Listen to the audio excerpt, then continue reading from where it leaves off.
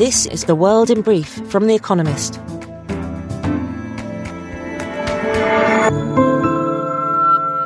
Our top stories.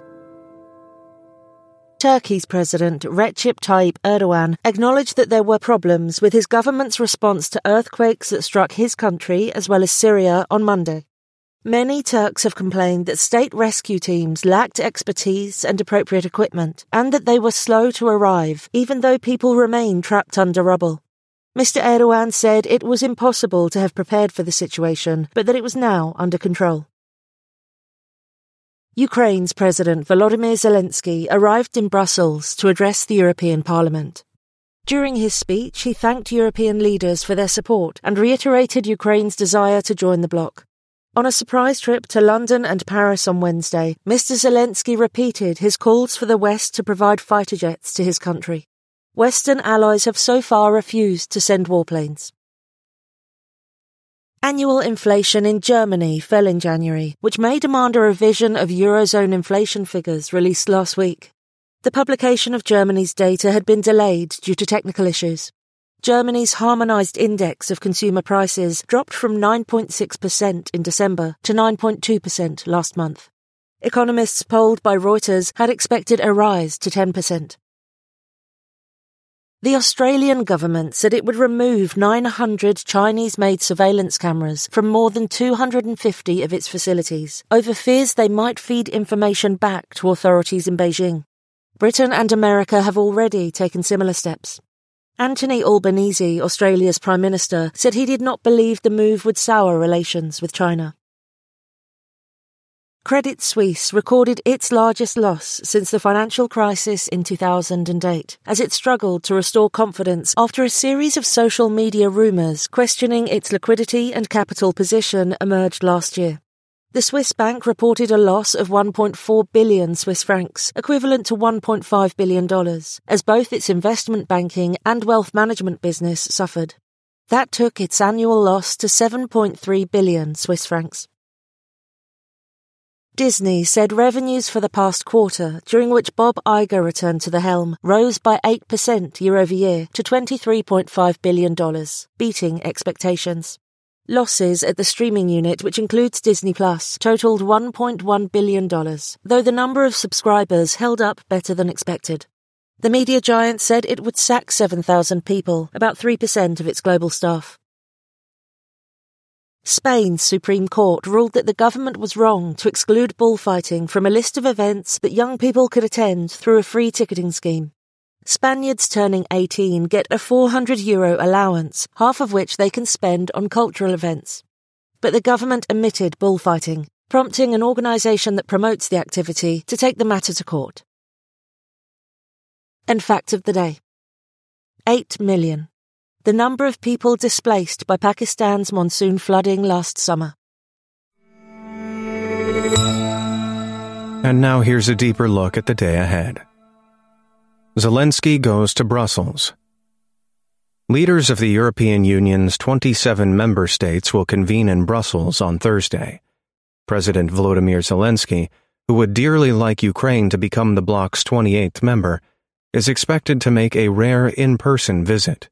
He is also due to address the European Parliament. On Wednesday, he made unexpected trips to London and Paris. For their 10th meeting in under a year, European leaders will discuss how to keep aiding Ukraine with weapons, cash, and one day, EU accession. Then they will squabble over migration. A surge in arrivals has prompted some countries, most recently Bulgaria, to demand the bloc build more fences around its outer borders. Ursula von der Leyen, the president of the European Commission, among others, feels that is rather too Trumpian. The EU also needs to argue how to respond to the giant green subsidies recently enacted by America. Fighting them with European ones is one possibility, but might undermine the EU's vaunted single market. Adani Enterprises reports its earnings. On Thursday, Adani Enterprises will report its results for the last quarter of 2022. It will be its first earnings call since Hindenburg Research critiqued the finances of the Adani Group, of which Adani Enterprises is a part. The Indian conglomerate has forcefully denied Hindenburg's allegations. Adani will undoubtedly use the event to try to assuage investors. On Monday, it announced that it would repay 19 months ahead of schedule a $1.1 billion loan that was taken out using shares in some of the group's companies as collateral. It was later reported that it had faced a margin call for $500 million. Yet shares in some of the group's companies continue to gyrate. The market value of the Adani Group has fallen by about half since the report. Its founder, Gautam Adani, has lost billions. India's Prime Minister Narendra Modi has been silent about the trials of Mr. Adani, a close associate and of his company, which plays a big role in India's infrastructure. Regulators are said to have asked Adani for information related to Hindenburg's claims, but it seems unlikely that Hindenburg's allegations will be proven or dispelled anytime soon. Big changes at Japanese carmakers. Quarterly earnings reports of Japanese carmakers tend to be demure affairs, but on Thursday, Toyota and Nissan, Japan's first and third largest auto manufacturers, will announce their results amid an air of drama.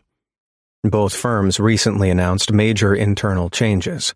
Toyota replaced its longtime chief executive and grandson of the firm's founder, Toyoda Akio, with Sato Koji, its chief branding officer and head of Lexus, its luxury label.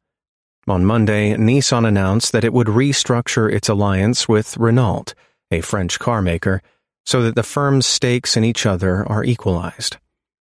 Both moves are intended to help the two companies navigate the shifting roads of the modern car industry. Despite being the world's top-selling carmaker, Toyota has been laggard on electric vehicles under Mr. Toyota. Tapping Mr. Sato gives the company a chance to reset the narrative, and the marriage between Nissan and Renault had long been unhappy. A looser union could give them the freedom to focus on their respective home markets. The state of South Africa. Cyril Ramaphosa's annual State of the Nation speeches have tended to follow a pattern. South Africa's president, in power since replacing Jacob Zuma in 2018, tells Parliament that he will fix various problems: power cuts, joblessness, investment-depleting red tape, and so on. Then, as a result of his own timidity, his rancorous ruling party, the African National Congress, and a weak bureaucracy, he does little or nothing about them. Blackouts in South Africa were worse last year than any on record. The unemployment rate remains stubbornly high at 33%. So when Mr. Ramaphosa gives his latest address in Cape Town on Thursday, he will speak to a deeply skeptical nation. He will pledge again to overhaul Exxon, the state-owned energy utility. A cabinet reshuffle is in the works, but South Africans are tired of homilies from a president who has tarnished his own reformist credentials. The country is in a hole. To get out, it needs more than words. Rushdie returns triumphant with new book. At the end of Salman Rushdie's Victory City, the author's 15th novel, a magical storyteller proclaims that while regimes fall, stories survive. Words are the only victors. Few writers embody the spirit of that claim as powerfully as Mr. Salman. The Bombay-born author of Midnight's Children and the Satanic Verses finished his fable a few months before an attacker stabbed him in August 2022, leaving him blind in one eye and without full use of one hand. His latest book, published this week, is a historical chronicle of the Vijayanagar Empire of southern India that talks about the power of narrative art to prevail over violence and hatred. Its heroine, a poet queen, conjures a fabulous realm into existence. Fantasy and history converge. Sir Salman, who is still recovering from the attack, will not appear at promotional events. Still, the champion of free-spirited fiction who withstood both an Iranian fatwa and a violent assault claims the last triumphant word. Daily Quiz. Our baristas will serve you a new question each day this week. On Friday, your challenge is to give us all 5 answers and, as important, tell us the connecting theme. Email your responses and include mention of your home city and country by 1700 GMT on Friday to quizespresso@economist.com. Please note the way we choose winners has changed. We'll pick randomly from those with the right answers and crown 3 winners on Saturday. Thursday. Which 1953 film musical starring Ethel Merman features the song The Hostess with the Mostess? Wednesday. Which female mathematician is generally regarded as the first to write a computer program? Finally, here's the quote of the day from Aletta Jacobs, who was born on this day in 1854. Fighting for what is right makes life worth living. That's the world in brief from The Economist, available 3 times every day of the week. You can also hear interviews and analysis from our journalists, including our current affairs podcast, The Intelligence, on your podcast app. And subscribers to The Economist have access to each week's full edition in audio. Just download The Economist app to start listening.